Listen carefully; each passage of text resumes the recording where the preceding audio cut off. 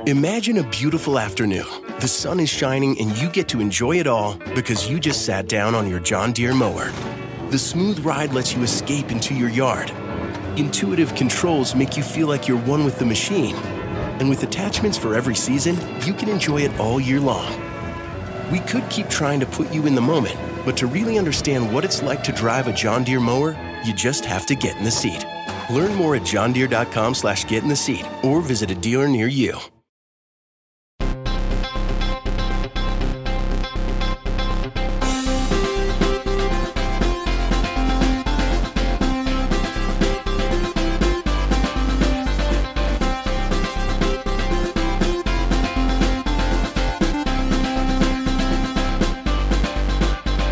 Welcome to Pod Save America. I'm John Favreau. I'm Dan Pfeiffer. On today's show, Donald Trump prepares to be charged with more crimes. Mike Pence and Chris Christie jump into the race with some pointed criticism of the man who almost killed them.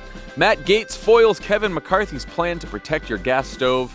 And later, White House Chief of Staff Jeff Zients stops by to talk to Dan about the debt ceiling deal and what's next on Biden's agenda.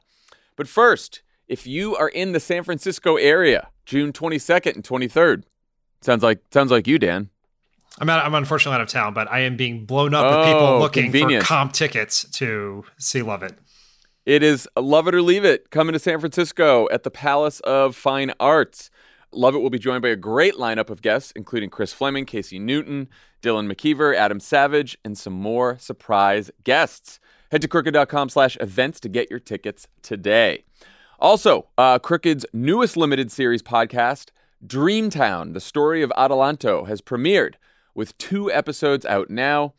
Dreamtown is the story of a small California city named Adelanto in the desert that is about to go bankrupt until a stranger comes to town with a pitch to make Adelanto great again by becoming the first city in Southern California to legalize commercial weed cultivation.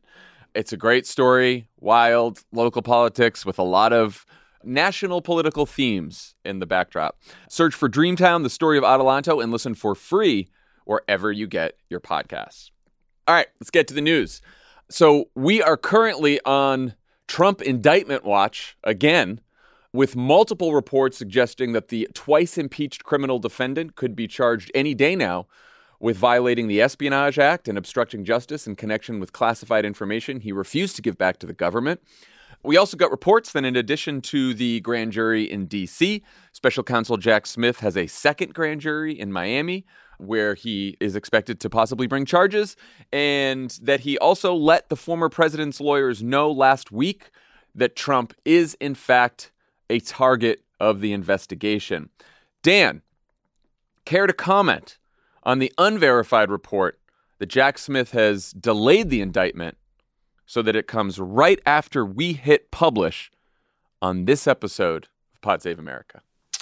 I just hope when that moment comes, the appropriate people in America thank us.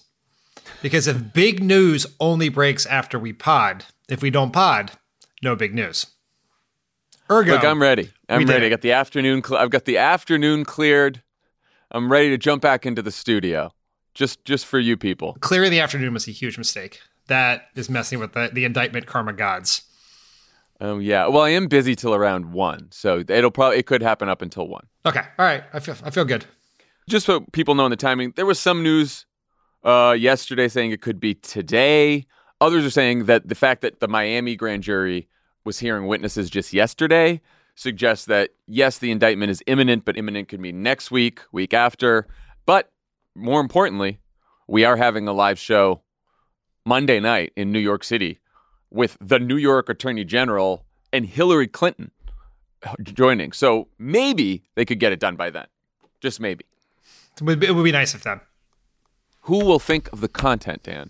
Our content, specifically. Our content. Yes.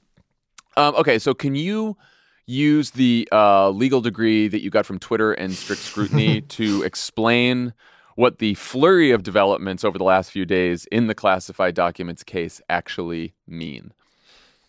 So I want to try to do this in like a Schoolhouse Rocks version of how do you imprison a former president? We have to go back in time a little bit because I do think that this has gotten, there's so many cases. There's one in Fulton County. There's the one in New York with the Manhattan DA. There is what Jack Smith is doing. And so let's go back. After it came out that Donald Trump was hoarding classified documents at his beach house, Merrick Garland appointed a special counsel named Jack Smith to investigate all Trump investigations because Trump was running for president against Joe Biden. It's pretty typical to have a special counsel when there could be allegations of political interference. This is exactly why the Republican Deputy Attorney General appointed Bob Mueller, our hero and savior, to investigate Donald Trump and the Russiagate and stuff. So Jack Smith impanels a grand jury in Washington, D.C. to start hearing from witnesses. We don't know a ton. Every once in a while, something leaks out or a Trump witness goes out and says that they got hauled in so that they can get their story out there before Trump hits Truth Social to attack them for whatever. And we kind of know that they're looking at least two things. One is classified documents. The other is what role Trump may have played in trying to overthrow the election, either through violence on January 6th or through a cockamamie scam of fake electors.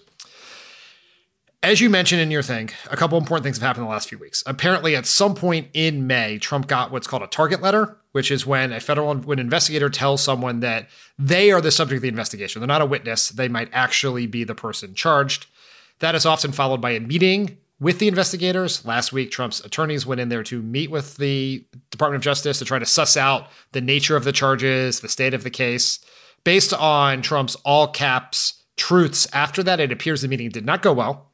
And so here we are now waiting to find out if and when at least in the classified documents cases, is the one we understand, according to reporting that Trump is the target in, when that indictment will come down.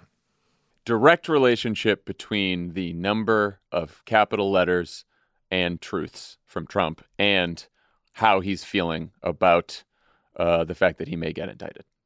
So that's what when there's more caps, more truths, we're getting close. Getting close to an indictment. That's usually the rule.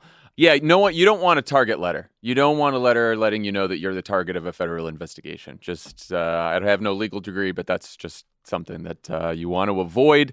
What do you think's going on with the second jury in Florida?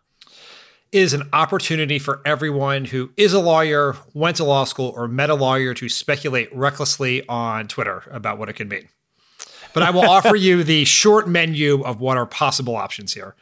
One is very simple logistics, which is Mar-a-Lago is in Florida. A lot of the potential witnesses to Trump's potential crimes, like the people who work at Mar-a-Lago, the Secret Service agents, are all in Florida. You can make life easier on yourself and the witnesses to impanel a grand jury in Florida so they can just drive there instead of flying to Washington, D.C. to appear before that grand jury.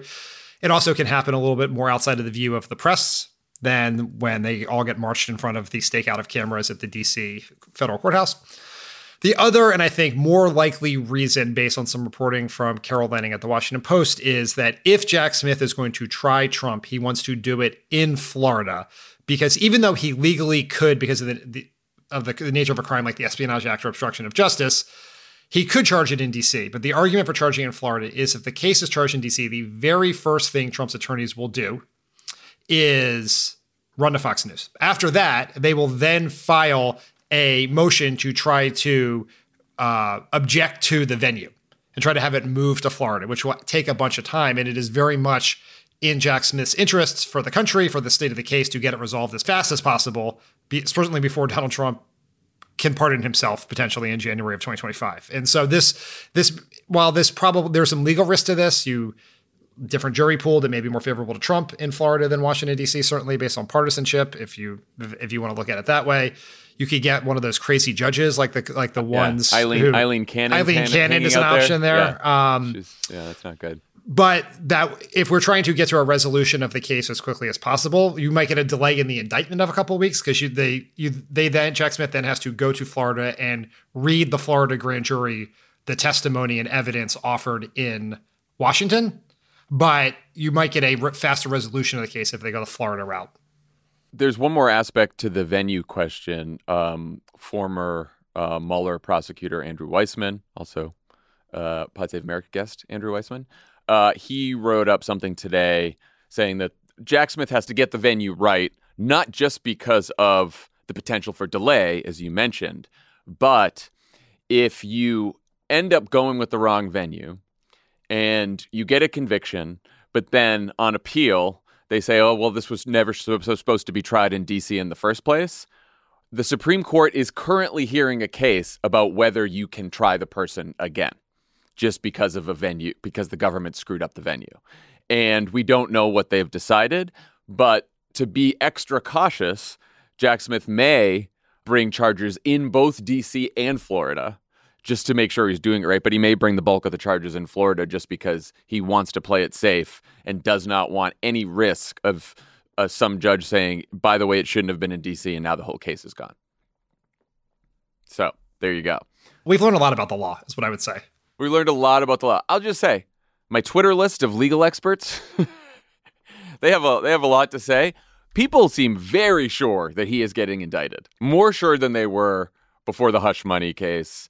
And partly that's based on just the mountain of evidence that we know about over the last several months in the Mar-a-Lago documents case, both on the taking the documents, withholding the documents, potentially obstructing justice, potentially disseminating classified information. It doesn't seem great. It doesn't seem great for him. Yeah, there are 3 pieces of evidence that have come out in the last couple of weeks, and most likely from grand jury witnesses who's been asked about this. The first is the long voice memo that Trump's attorney dictated to himself about his interactions with Trump on this case, which became evidence because the fraud exception in attorney-client privilege was found. Second, that Trump is reportedly on tape with a group of people doing Mark Meadows' memoirs, admitting he has a classified document that he can't show them, thus proving he didn't declassify it, argument he never really used. We talked about last week. And then this thing you guys talked about how they accidentally drained the pool into the server room at Mar-a-Lago. Who among us, you know? We also learned this week that Trump's last chief of staff, Mark Meadows, has testified before the grand jury in both the classified documents investigation and the January 6th investigation. Again, my Twitter list of legal experts all seem to think that was huge news. Some were even saying it was bigger news than any of the Mar-a-Lago stuff that happened this week. What do you think? I have the same list of Twitter lawyers, so I feel exactly the same as you do. Mark Meadows is important because he is one of the very few witnesses who was in the White House when Trump packed up all of his stuff, was in contact with Trump after the White House, and was intimately involved with efforts around the post-election insurrection planning, including being a person who was in contact with the quote-unquote war room in Virginia with Roger Stone and the Proud Boys and the Oath Keepers. That's where the rally and eventual assault on the Capitol were planned. Yeah, and of course, Cassidy Hutchinson testified in the January 6th hearing that he said to her, January 6th could be really bad, really bad. And it sounds like he had some knowledge that something might be going on. How are you feeling? We talked about a little bit this on Tuesday, but gut feeling right now about the potential political impact of an indictment in the classified documents case? Call me naive, call me a wild-eyed optimist, but I just have to imagine that being charged with a crime under the Espionage Act is not a political winner, even in this Republican primary. I know. I feel the same way. I also think the other difference between this case and the hush money case is this is happening at a time where a bunch of other Republican candidates have announced. A couple that we're about to talk about have actually gone directly after Trump. And whether they attack Trump for this or not, if he's indicted, now Republican voters who are maybe feeling a little hesitant about all the crimes, they have another place to go because they are now starting to see other candidates. So I do think that's different. And I think it's an easier case to understand than hush money. In the hush money case, there was a lot of novel legal theory commentary going on. This is not a novel legal theory. This is pretty straightforward. You can't steal classified information and then hoard it in your beach house and then pass it out to whoever you'd like and then obstruct justice when they ask for it back. Pretty easy. All right, well, let's talk about the rest of the field. Mike Pence, Chris Christie, and my man Doug Burgum are officially running for president. The former vice president, who was nearly killed by his own voters after Donald Trump attacked him for not overturning the election, had some choice words for his old boss in an announcement speech where he let it all hang out. I believe that anyone who puts themselves over the Constitution should never be president of the United States.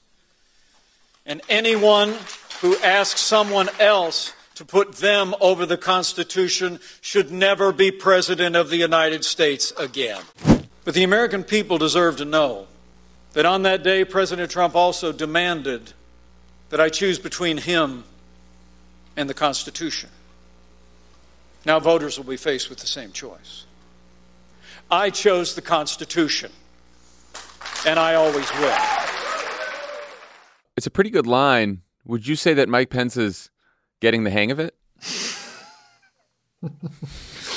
Once again, Mike Pence, the only person in polite society you can make fun of their near murder. Were you surprised that Pence went directly at Trump in a way that was sharper than he ever has before? And I know the answer is yes, because your first draft of the outline was like, Mike Pence did an announcement and didn't really go after Trump, unlike Chris Christie. And boy, did Mike Pence prove you wrong. I would just note for the record that we work under arduous deadlines at Pod Save America, so my outline was done before the Pence speech, so I was wrong. And it was sharp. Was sharp the word you used there? I originally thought about the word tougher, and then I changed it to sharper, because I don't know if it was tough, it was sharp. It was sharp compared to cotton. It's just... I mean, he said he should never be president. I think you were grading him on a curve. And I think in the long history of attempted murder, no attempted murder victim has ever had a more milquetoast response to his attempted murderer than Mike Pence did right there. If we stopped grading any of these Republicans on a curve, we would have nothing to talk about. They are all on a curve right now. The whole not our next guest. Since 2016, we've been on a big old curve that we're grading all of them on. And you know what? Mike Pence, good for you. Good for you. Yeah, I was a little surprised. But I guess if the guy you're running against almost had you killed and your whole claim to fame was that one time at the very end of the first term doing the right thing, you might as well say something about it. Sure. Kudos. Right? The Wi-Fi password at his event, at his announcement event, was kept his oath. That's the Wi-Fi. How do I get on this Wi-Fi? It's kept his oath. So Pence was later interviewed by Dana Bash during a CNN town hall. On the plus side, he said that unlike Trump, he wouldn't pardon the people convicted of crimes in connection with January 6th. And he thinks that Vladimir Putin is a war criminal, not a genius, as Trump said. On the minus side, Pence refused to say whether he would pardon Donald Trump, doesn't think that Trump should be indicted in the classified documents case because even though he supports the rule of law and thinks that no one should be above the law, he thinks an indictment would be too divisive. And then he said this to Dana Bash about whether he'd support Trump if he is the nominee. You just spent a lot of time, both here and earlier today, explaining why you think that the former president did not uphold his oath to the Constitution. So then how can you say that you would support him if he's the nominee? Well, because I don't think Donald Trump's going to be the nominee what if in he the is? Republican Party. I don't think he's going to be the nominee. What if he is? I have great confidence in Republican primary voters. We have a field of strong and experienced candidates that grew by one today. I'm glad he has great confidence in Republican voters. These are the same people who put up the gallows, started chanting, "Hang Mike Pence," just FYI. Why do you think that Pence was willing to tell people Donald Trump violated the Constitution and should never be president, but wasn't willing to say he won't support him if he's the nominee? Because every Republican candidate has theoretically signed a loyalty pledge put out by the RNC that if you want to be on the debate stage, which all these candidates need to be, they have to say they're willing to support the nominee. Now, I think absent that loyalty pledge, they would also support the nominee. I definitely believe that to be the case, but the most technical reason is the loyalty pledge. Yeah, I mean, if I was Mike Pence running for president, I was Chris Christie, and let's say I was going to be courageous and that at the end of this nomination, if Donald Trump wins, I was going to say, no, I'm not supporting him. I would definitely say I'm supporting him now because I need to get on that debate stage. It's the only chance these people have to win is to get on that debate stage. So yeah, and guess who lied about whether or not they'd support the nominee last time? Donald Trump. Donald Trump also lied about whether he would accept the results of the election. No one fucking cared. I also think there's everyone keeps dunking on these Republican candidates for leaving open the idea that they will pardon Trump. And morally, that is in an abhorrent position. Strategically, it's kind of brilliant because here's what you want. If you win the nomination, you want Trump to have some serious skin in the game for your victory. Yeah. You want to dangle the pardon out there so that he doesn't burn the whole fucking house down while you're trying to run for president and win.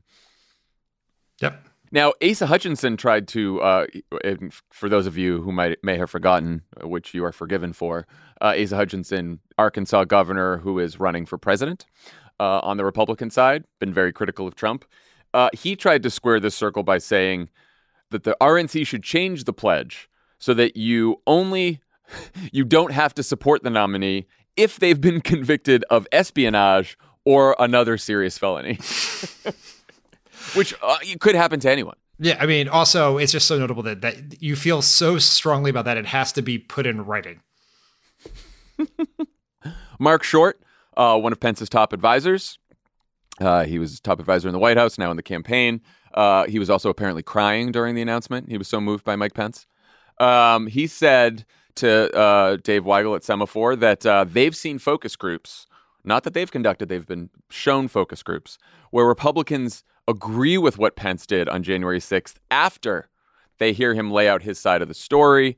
And Mark Short's argument is voters have only heard the mainstream media side of the story on January 6th. Once they hear the conservative side of the story from Mike Pence, that's going to be our ticket to the nomination. Do you buy that? And in general, what do you think Pence's theory of the case is here?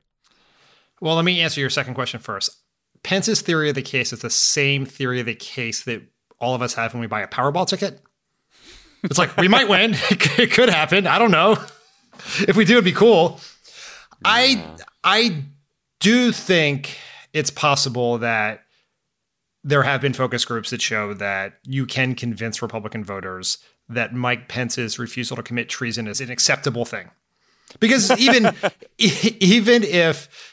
for all the Republicans who overwhelmingly believe that Trump won the election, there was fraud, et cetera, most of them still don't like what happened on January 6th, the day. So I think you can probably sell people that. I think says a lot about the party that in the con column for Mike Pence, for most voters, is that he didn't commit treason, but we'll let them figure that out. The guy has higher negatives than any of his opponents. Is the highest negatives of anyone running, Mike Pence. Adam Wren wrote a piece for Politico about sort of the Pence case, theory of the case, and it is that Trump and DeSantis kill each other because they keep going at each other the whole time, kill each other in Iowa, and then Pence scoops up the evangelical vote in that state because he's got a high name ID, probably because he's a white dude. He's going to visit all 99 counties in Iowa. He's going to stake everything on Iowa and hope that Trump and DeSantis just kind of cancel each other out. And that's it. That's his. That's the Mike Pence theory. High name ID and high unfavorables is not a good thing. Because people know you and they have formed an opinion. Let's talk about the other new Republican candidate whose life Donald Trump almost ended. His old debate coach, Chris Christie. No announcement video from Christie, no big teleprompter speech, just a town hall where, as promised, he kicked the ever-living shit out of Donald Trump. Let's listen. A lonely, self-consumed, self-serving mirror hog is not a leader. Well, let me be clear, in case I have not been already. The person I am talking about is Donald Trump. I am going out there to take out Donald Trump, but here's why. I want to win. And I don't want him to win. There are not multiple lanes to the Republican nomination. There is one lane to the Republican nomination, and he's in front of it. And if you want to win, you better go right through him. The grift from this family is breathtaking. Jared Kushner and Ivanka Kushner walk out of the White House and months later get $2 billion from the Saudis. You think it's because he's some kind of investing genius? Or do you think it's because he was sitting next to the President of the United States for 4 years doing favors for the Saudis?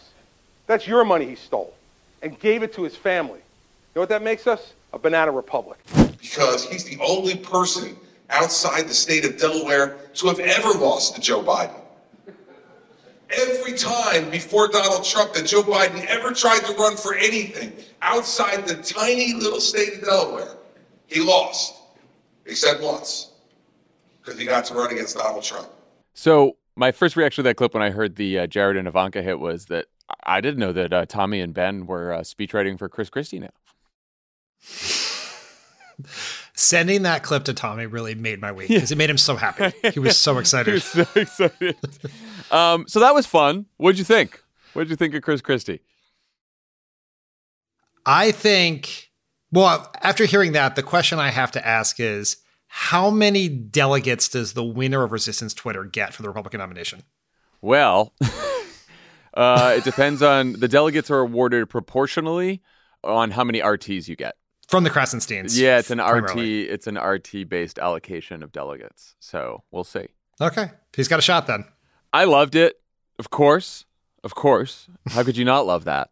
Christie was later asked by Bret Baier to reckon with his past support of Donald Trump. And here's what he said. What changed? He changed. He changed, Brett, in material ways. I've known him for 22 years. And what I was hoping to do by endorsing him early, recognizing that he had won in New Hampshire, he had won in South Carolina, and almost won in Iowa. He was the nominee. And I thought as a longtime friend, I could make him a better candidate and a better president. I was wrong. You think that's good enough? And how much does it matter? It matters a little. It's fine. Every one of these people have the same problem, which is, how do you make a case against Trump when you were just slavishly defending every terrible thing he did 6 months ago? And at least Christie says he's wrong. Yeah. Right? I mean, Mike Pence probably has the best version of this, which is he tried to kill me. And that really opened my eyes to the problem. I guess Christie could have just said that, too. Talk about a deathbed conversion, you know? Yeah. Yeah. It's fine. It's fine as an answer. Chris Christie's inability to reckon with his previous support, or his challenges reckoning with his previous support, is not his biggest problem. His biggest problem is Republicans hate him. Right. Yeah. He's a minus 51% net approval among Republicans. You just slightly beating out Pence. There was one poll that had 60% of Republicans say they won't even consider Chris Christie as a potential nominee. He won't even consider 60%. That's tough. That's a tough path. Yeah, that's 40% is Trump won with less than 40% in 2016. So you just got to consolidate every other single human being on the planet. You can win. So yeah, obviously, as you said, all of these people who are taking on Trump have issues in that they all supported Trump and basically said nothing during the whole time he was president. Here's the thing. I don't really care. I don't care because I don't care if the people who kick the shit out of Trump are heroes or assholes or hypocrites. I just care that they're kicking the shit out of Trump. You know, and I especially don't care about Chris Christie because he's not going to be president. He's not going to win this nomination. And if he wants to go down just every day kicking the shit out of Donald Trump and actually criticizing him like he should be criticized and not doing the whole, it was also funny listening Christie to this mocking thing of the other candidates being like, there's someone that I won't name who's, is not good, blah, blah, blah. And he was making fun of that. I like that. Good. Go for it. And if that gets a bunch of media attention because the media likes conflict and someone actually kicking the shit out of Trump, then great. Perfect. Go for it. Have a blast. I think it's probably Christie's best strategy. Like you said, he's almost certainly not going to win, but he understands that. So he is trying to have a different strategy than all these other yahoos. Maybe it works, maybe it doesn't, but it's high variance, and that's what you need when you're a long shot. Maggie Haberman said that it was difficult to find actual Republican voters at Christie's town hall, and that apparently almost every single voter that they talked to was a registered independent. If you want to stop Trump, don't you actually have to talk to Republican voters at some point? I mean, he's warming up. Let him just walk into the pool slowly, right? Get used to it. He did go on Fox and have that interview with Bret Baier, where he said he was wrong. But it does crystallize why he needs the debate so badly, maybe more than anyone else. Because if he doesn't get on that debate stage, where is he getting his message out aside from, the liberal media that can't be trusted? Yeah, he absolutely needs to be on the debate stage. Trump should not want him on the debate stage because he's pretty good at this. As a just political performer, he is leaps and bounds better than everyone else on that stage except for Trump. I mean, Pence has no personality. DeSantis is awkward. Haley's not that great.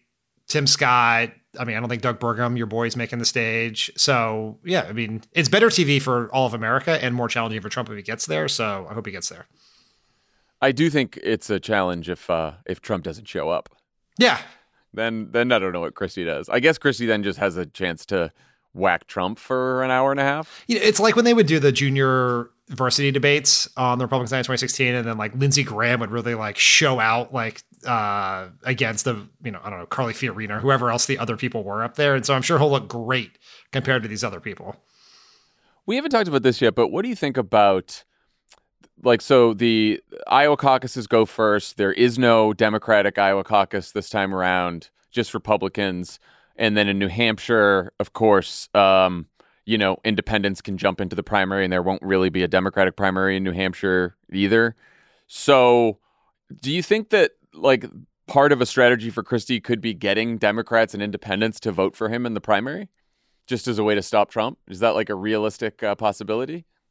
I don't think that's a real strategy, but because independents can vote in either primary just by showing up on that day, or I don't even think they're technically independents. I think so there's non-party affiliated MPA voters. That how the role they play in an individual party's primary is dictated by what's happening on the other side of the ballot. One of the theories for why Obama underperformed in New Hampshire in 2008 is a lot of independent voters thought that Obama had it locked up. So some of them voted for McCain because they had previously supported. There was some overlap in Obama-McCain voters. You could see a world in which if Christie, I mean, like, what are we talking about here? This is insane. This is a stupid thing to talk about. Well, Christie or someone else. I'm wondering about sort of just in general, the capacity for Democrats and independents to meddle in the Iowa caucuses and the New Hampshire primary on the Republican side. Yeah, I mean, I don't think they can meddle in the caucus on the Republican side. I think they would have to re-register as Republicans in Iowa. I think the Democratic caucus was open to independents. I don't think the Republican one is, but I could be wrong. I think that's all on the margins. I think the increased number of independent voters who will be voting in the Republican primary in New Hampshire will have an impact. I don't think it's part of a specific strategy. It's just the fact that there's not a competing Democratic primary happening. So, but I don't think there's going to be. You can already see these people like re-registering as Republicans to vote for Christie or some dumb shit like that. That is, even if that happens, that's not going to. I think that is not mathematically significant. Got it. Okay, so when we come back, Dan talks to White House Chief of Staff Jeff Zients.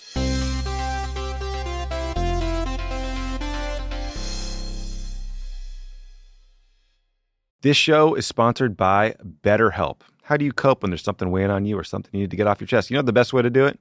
Best way to cope is to talk about it.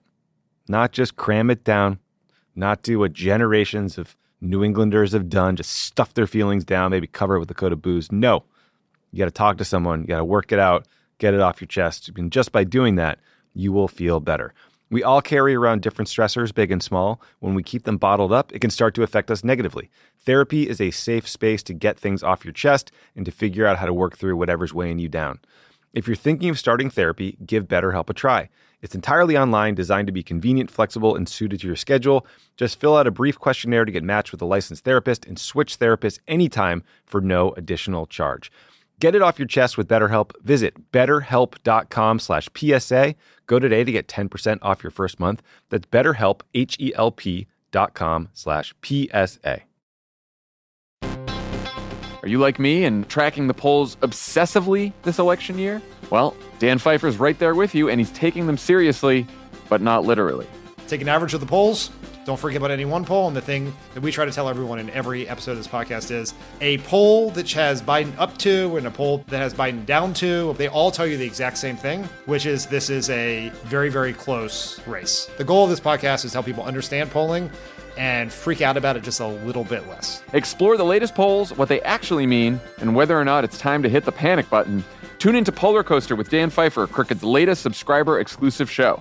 To get access, subscribe to our Friends of the Pod community only at crooked.com/friends.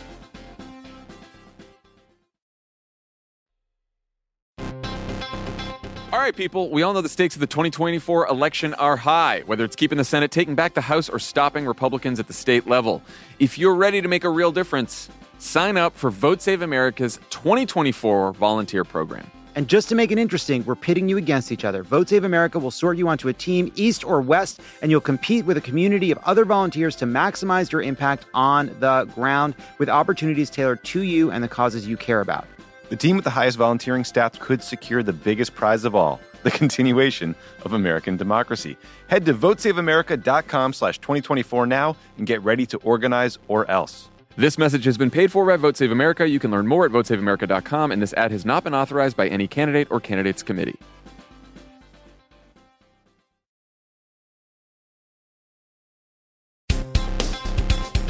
Joining us now for the first time on Pod Save America is White House Chief of Staff, Jeff Zients. Jeff, welcome to the pod. Well, thank you for having me. I'm a big listener. And Dan, it's great to see you. It's good to see you. Congratulations on surviving your first debt limit crisis as Chief of Staff. That's no small thing. No, it was an incredible case study in leadership, starting with the president and the teamwork here, both at the White House and working, across the agency and with the Hill. I think was just A+, and I think that was how we got the outcome we got, which I think is a good outcome for the American people. We'll get a little bit into what's in the deal, but I want to start a little bit with what you mentioned as the president's leadership, because there have been debt limit deals before, there have been budget deals before, but this president's operating in sort of a different kind of politics than we've had, or maybe a worse kind of politics. Just what does it say about Joe Biden and how he goes about politics that he's able to strike deals like this with a Republican Party that the vast majority of whom refuse to acknowledge that he even won the presidency legitimately? They go after his family. They go after his health. What was his approach to getting this done with this group of people? Look, I think this is a natural gift of the president's, but he also spent a lot of time, decades, on the Hill. And then, as you know, Dan, we worked with him for 8 years as vice president, and now a couple of, I think, historic years as president. He's a leader, and he's experienced, and he's wise. And I think from the beginning, he said this is going to take time. It's going to have its ups and downs. We can't overreact to either when it feels really good or when it feels really bad. We got to play the long game here. And my first night of work was the State of the Union. So those few days before the State of the Union, when Ron was winding down as Chief of Staff and I was cranking up, I spent time in the rehearsals for the State of the Union. Dan, you remember those sessions? I do. Those are important sessions, do, yes. Right? The State of the Union's a big deal because it brings together the priorities for the upcoming year or two of the presidency. So you can imagine the process that goes into figuring out what the most important priorities are, how to frame them for the American people. So I sat in on a couple of those sessions, and central to it was Social Security and Medicare, and the fact that we were not going to undermine the Social Security system or Medicare, which tens of millions of Americans rely on. Now, we didn't know that someone would shout out from the Republican caucus that the president wasn't telling the truth when he pointed out that some Republicans wanted to cut Social Security and Medicare. But the great news is within a matter of a few weeks, the Republicans had taken Social Security and Medicare off the table. So the president's leadership, I think, on the debt ceiling really began that night at the State of the Union when he protected Social Security and Medicare. And throughout, it was his strategy and his leadership and our teamwork that I described earlier that enabled us to get to this point.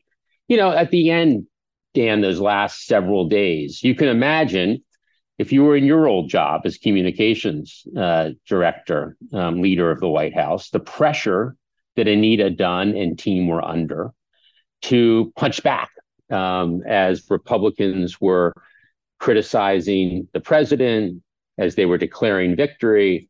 And the president's instruction to all of us was, let's give this negotiation the space that it needs. I think we're headed to a good outcome, particularly in this context of divided government for the American people and for Democrats. Let's be patient. Let's play the long game. And that's what led to that discipline that I think was hard to implement, but was absolutely hard to be disciplined about at times. Yeah. But I think we did a really good job of implementing, and it really mattered. And again, that was the president's direction. In the middle, we were under a lot of pressure, Dan, as you know, to negotiate. McCarthy kept saying, it's been 50 days since we've met.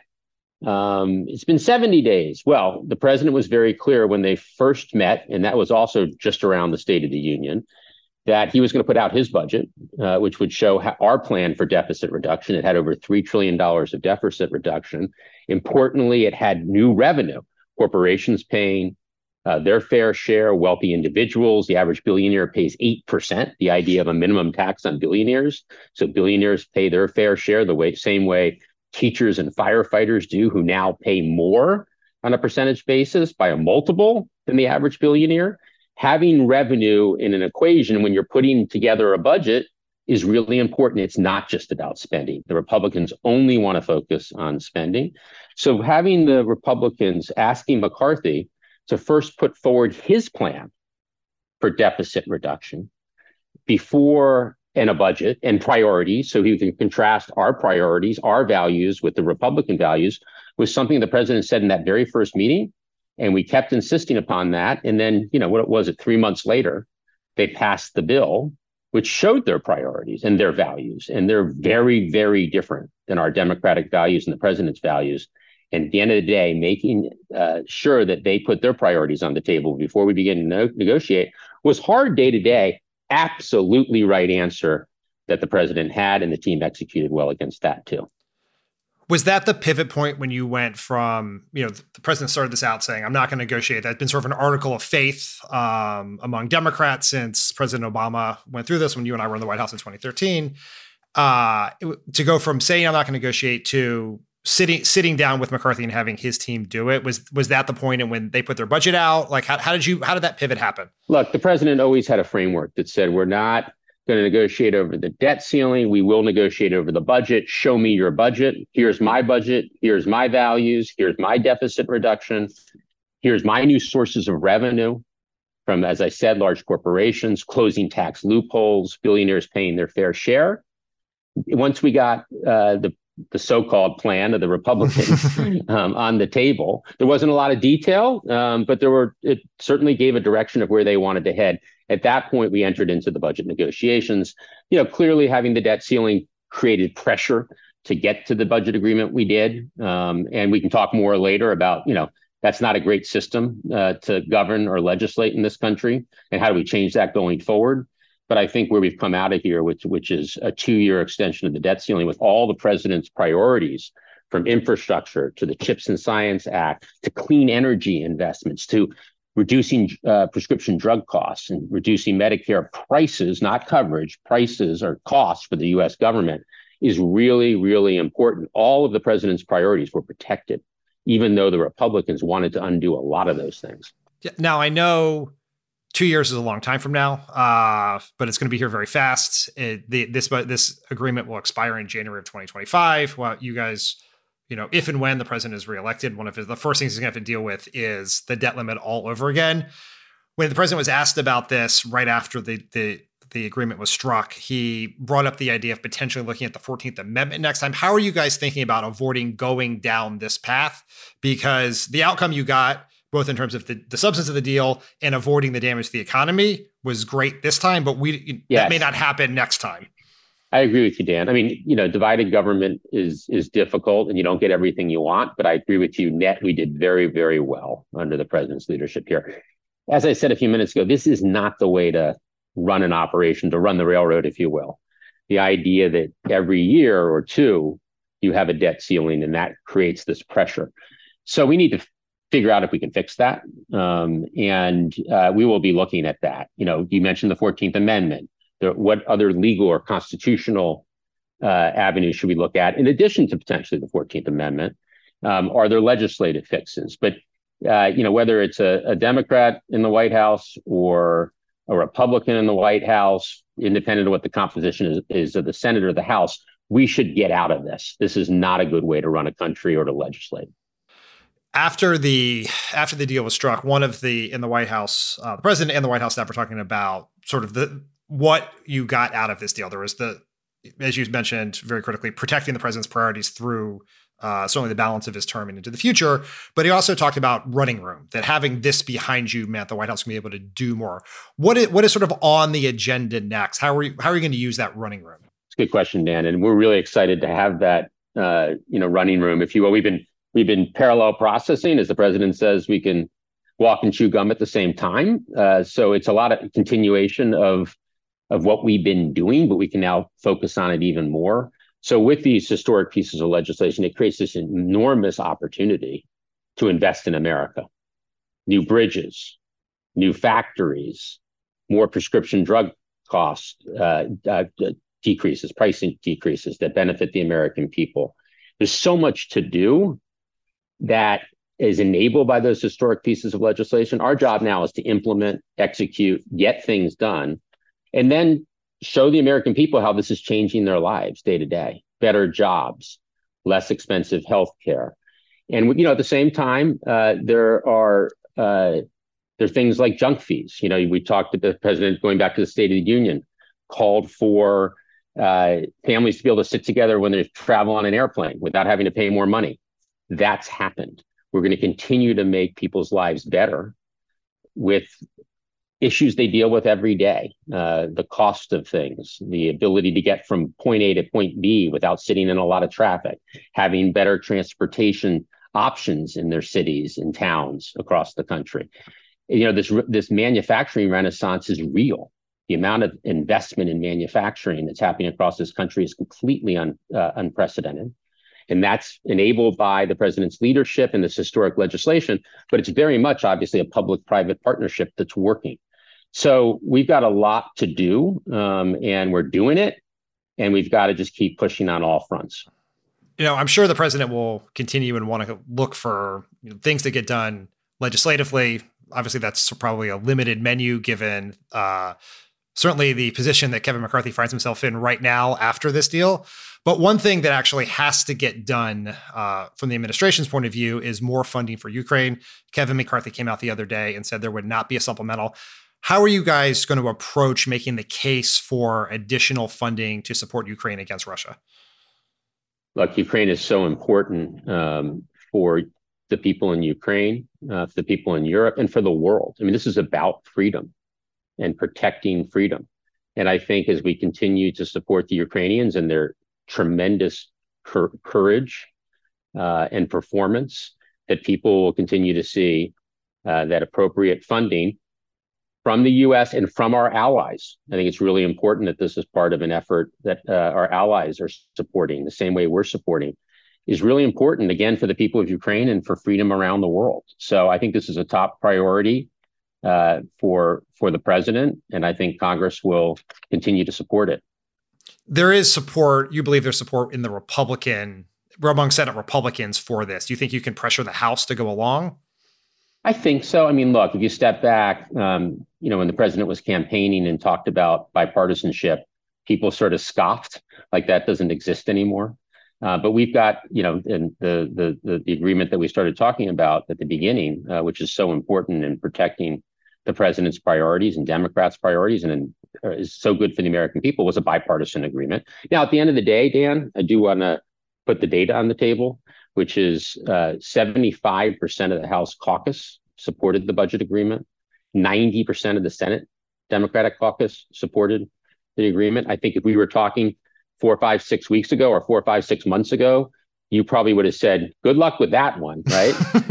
But those are the results. I did say that, yes. Yes, but at the same time, there were Republicans supporting in both the Senate and the House, and it was a bipartisan agreement, the same way the historic infrastructure agreement law was bipartisan. So there are bipartisan opportunities. There's been bipartisan support for Ukraine and our efforts to support the people of Ukraine, and I believe that'll continue in both the Senate and the House. One of the elements of the budget deal involved the ending the pause on student loan payments, but you are also dealing with, which I know the administration was planning to do eventually anyway, but you're also awaiting a Supreme Court decision on the student debt cancellation plan that the president put in place. How much planning are you guys doing to think around what would happen from an adverse ruling from the Supreme Court? Look, we believe the court's going to do the right thing. We believe it's really important that people have relief, 90% of the people who have relief have family incomes less than $75,000. We're talking about $10,000, $20,000 relief. That's really important. And, at the same time, I was with the president yesterday, and we were talking about this very topic, Dan, the importance of student debt relief. And he brought up the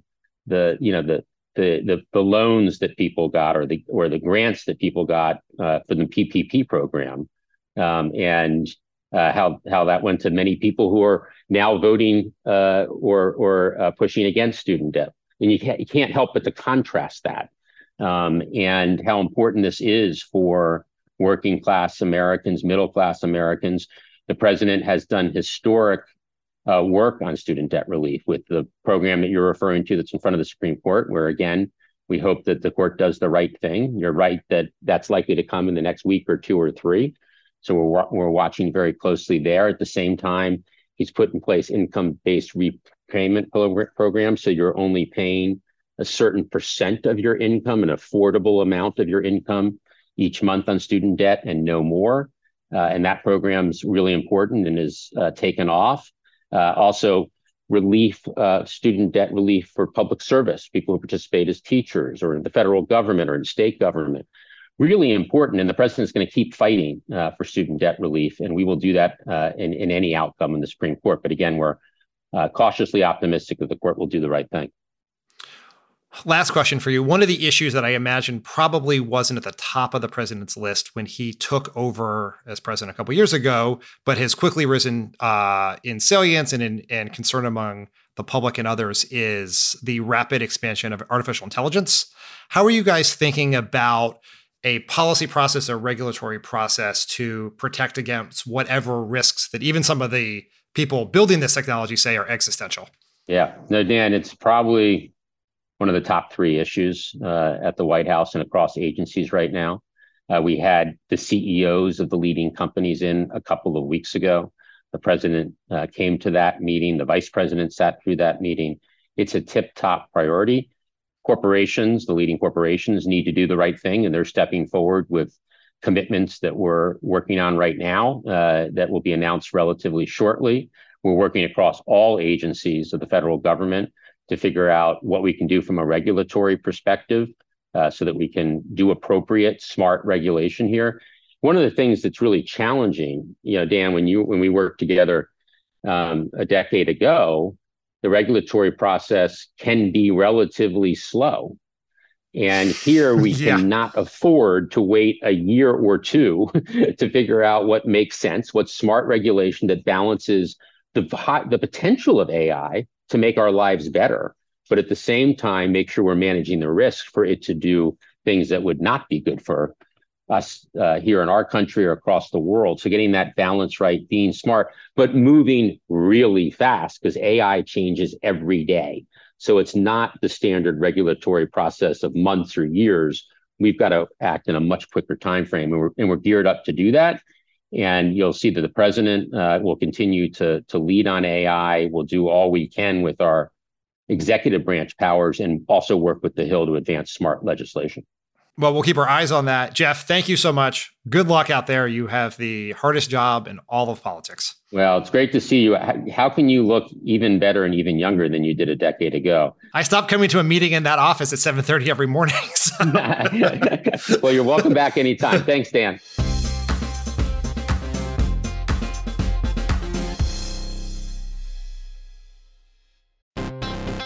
Are you like me and tracking the polls obsessively this election year? Well, Dan Pfeiffer's right there with you, and he's taking them seriously, but not literally.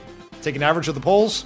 Don't forget about any one poll. And the thing that we try to tell everyone in every episode of this podcast is a poll that has Biden up to and a poll that has Biden down to, they all tell you the exact same thing, which is this is a very, very close race. The goal of this podcast is to help people understand polling and freak out about it just a little bit less. Explore the latest polls, what they actually mean, and whether or not it's time to hit the panic button. Tune into Polar Coaster with Dan Pfeiffer, Crooked's latest subscriber-exclusive show. To get access, subscribe to our Friends of the Pod community only at crooked.com/friends.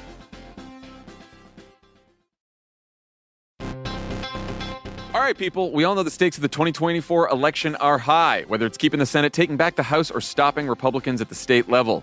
If you're ready to make a real difference, sign up for Vote Save America's 2024 volunteer program. And just to make it interesting, we're pitting you against each other. Vote Save America will sort you onto a team, East or West, and you'll compete with a community of other volunteers to maximize your impact on the ground with opportunities tailored to you and the causes you care about. The team with the highest volunteering stats could secure the biggest prize of all, the continuation of American democracy. Head to votesaveamerica.com/2024 now and get ready to organize or else. This message has been paid for by Vote Save America. You can learn more at votesaveamerica.com, and this ad has not been authorized by any candidate or candidates committee.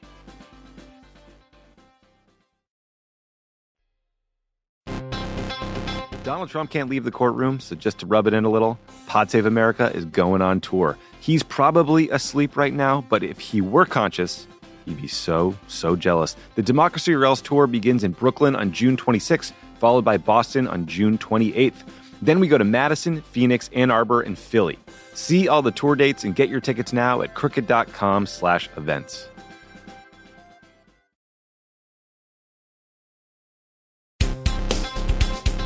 All right, before we go, this week, the legislative mastermind of his generation, Kevin McCarthy, rode the momentum from his big debt ceiling victory right off a cliff. The speaker held a vote to protect us from jackbooted feds busting down our doors and confiscating our precious gas stoves, which is something that absolutely no one in the federal government has proposed, though one agency did say they're considering some kind of regulation on new gas stoves because they are a growing source of childhood asthma and other harmful emissions. But, of course, Republicans need to pretend that they're coming for your stove to keep their voters nice and angry, so screw the kids with asthma.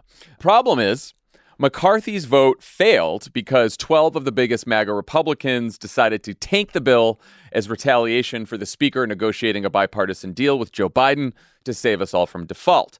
And apparently, they're going to keep tanking bills. Matt Gaetz tweeted, "House leadership couldn't hold the line. Now we hold the floor." Little "I'm the captain now" from Matt Gaetz. And here's Gaetz on why they're so pissed. McCarthy has to decide who's his coalition partner going to be, Hakeem Jeffries or us. And if he chooses, he can't. The way the cartel works, he has to be monogamous. He'd rather have Hakeem Jeffries. We saw that in the spending bill. But we're going to force him into a monogamous relationship with one or the other. What we're not going to do is hang out with him for 5 months and then watch him go jump in the back seat with Hakeem Jeffries, and sell the nation out and underwrite $4 trillion in debt. That was colorful. There was a colorful explanation from Matt Gaetz to the newly subpoenaed Steve Bannon. Also just got a subpoena in the January 6th investigation that he'll ignore. What do you think of this whole mess? Enjoyable. Absolutely enjoyable. Look, I warned the folks at Punch Bowl not to erect the bronze statue of Kevin McCarthy within 7 minutes of the deal happening, but they did, and now they're paying the price for it. I am still giving credit to Kevin McCarthy for doing the responsible thing here, which is negotiating the deal with Joe Biden to avert default and not listening to these fucking goobers who are now trying to destroy his speakership and just cause chaos in the House. Also, these people, I just want to talk about the gas stoves for a second.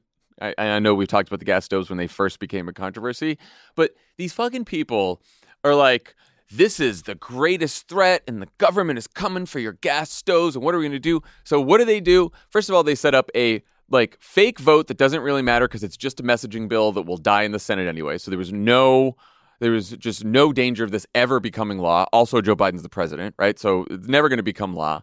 But of course, it's so important to them that they protect us from the federal government stealing our gas stoves that they kill the vote because they're pissed at Kevin McCarthy. It's unbelievable. I mean, when you get to gas stove confiscation, you are scraping the bottom of the grievance barrel pretty bad. I mean, but and it's also, we have not talked about this today, but because of the Canadian wildfires, the New York, D.C., a lot of the East Coast is blanketed in just dirty, polluted, very dangerous to your health air right now. And the Republicans have now, just like the gas stove thing, right, where a bunch of kids are getting asthma from gas stove, they don't give a shit because they got to own the libs. They are now treating what you can see when you walk around New York, just the pictures are like you can barely see 5 feet in front of you. And they've all decided that this is the media and Democrats using the fires to hype up climate again. This is one of the clips on Fox News recently. But the reality is there's no health risk. We have this kind of air in India and China all the time. No public health emergency. This doesn't kill anybody. This doesn't make anybody cough. This is not a health event. Particulate matter is very fine soot. Well, you don't want to be breathing that in all day. They're just carbon particles. They're innocuous. Lancet study said that pollution killed 2.9 million Indians in 2019 alone. And that's just not what that like. This is their standard line on this. This is the Republican standard line on this. It's smoke. No one wants to breathe smoke. It's not. It's like what are we doing? It's just it's so. It does remind me of like how the conspiracies about the COVID vaccines have now spread to like all vaccines. Like now when you look at like charts of Republicans, the anti-vax sentiment is not just on COVID vaccines, but on all the rest of the vaccines is now rising. Same thing. It's like they've been against climate as the answer to anything. They've been against the idea that climate change is real for so long that now they're even saying that like air pollution isn't real, that like smoke isn't a problem. Just things that people can see and feel for themselves when they walk out of their fucking houses. If they weren't so goddamn stupid, you would think that all these people were Democratic sleeper cells trying to kill Republican voters with their ideas. Right. It's just insane. Your base electorate is older Americans, and what you tell them to do is don't get vaccinated and go breathe smoke. In fact, go breathe smoke to own the libs. That's it. If you wanna stick it to those libs, you go outside, you inhale some of that pollution, you did it. You own the libs. Congratulations, guys. Real. But anyway, great stuff in the House. I don't know how this is going to end because they said that they're going to block a bunch of shit until what? Until Kevin McCarthy goes back in time and undoes the debt ceiling deal? Like, I don't know what they're hoping for here. I think there's a serious thing here, which is Kevin McCarthy has to win their support back. And to do that, he's going to have to agree to something pretty fucking crazy and bad. And so that's what we have to keep our eye on. What ransom does he pay? Because for all of his big talk about the debt limit, he's the hostage now. I'm the hostage now. Yeah, that is true, though. You know, when the Senate's controlled by Democrats and the White House is controlled by Democrats, fucking around with the debt ceiling was really the only leverage they had. I guess we could be headed for a government shutdown now, maybe? I don't know. It could be government shutdown because they still have to pass the budget deal, as important as it was, doesn't guarantee there's no shutdown, but it could also just be performative bullshit. Like, who do they have to impeach, right? What do they have to subpoena? I mean, this is how we got, it was a similar thing that came on the heels of yet another fiscal deal that led John Boehner to appoint the Benghazi Special Committee years after every government agency and the Republican House committees had already proven all the conspiracy theories about that tragedy wrong. Yeah, well, everything. The only thing people need to know is that the Republican House doesn't want to protect your gas stoves. That's what you should know. Despite what they say, they care more about sticking it to Kevin McCarthy, who, as you said, is the hostage. That's our show for today. Thank you, Jeff Zients, for joining. Everyone have a fantastic weekend. And Monday night is going to be the next Pod Save America. We are live in New York City. Alex Wagner is a co-host. We got Roy Wood Jr., we got Tish James, and Hillary Clinton. Dan will be there. John, Tommy, me, we're all going to be there. It's going to be so fun. So that show will come out Tuesday morning, and it will be recorded Monday night. So we'll talk to you then. Everyone have a great weekend. Bye, everyone. Pod Save America is a Crooked Media production. The executive producer is Michael Martinez. Our producers are Andy Gardner-Bernstein and Olivia Martinez. It's mixed and edited by Andrew Chadwick. Jordan Cantor is our sound engineer, with audio support from Kyle Seglin and Charlotte Landis. Thanks to Hallie Kiefer, Madeline Herringer, Ari Schwartz, Andy Taft, and Justine Howe for production support. And to our digital team, Elijah Cohn, Phoebe Bradford, Mia Kelman, Ben Hefcoat, and David Tolles. Subscribe to Pod Save America on YouTube to catch full episodes, exclusive content, and other community events. Find us at youtube.com/@PodSaveAmerica. You know those conversations you play over and over in your head but find really difficult to actually have? That's exactly what the show Death, Sex, and Money is for. It's hosted by Anna Sale, who has surprisingly comfortable conversations with her guests about uncomfortable topics, like the devastating impact the far right can have on a marriage, or how Welsh coal miners led to the invention of Viagra. Some of her guests are famous, some not, and very often they're from the community of listeners, all talking about what we're figuring out as we go along. Those coal miners sure hit the mother load. Wow, very good. Join in and find Death, Sex, and Money from WNYC Studios wherever you listen to podcasts.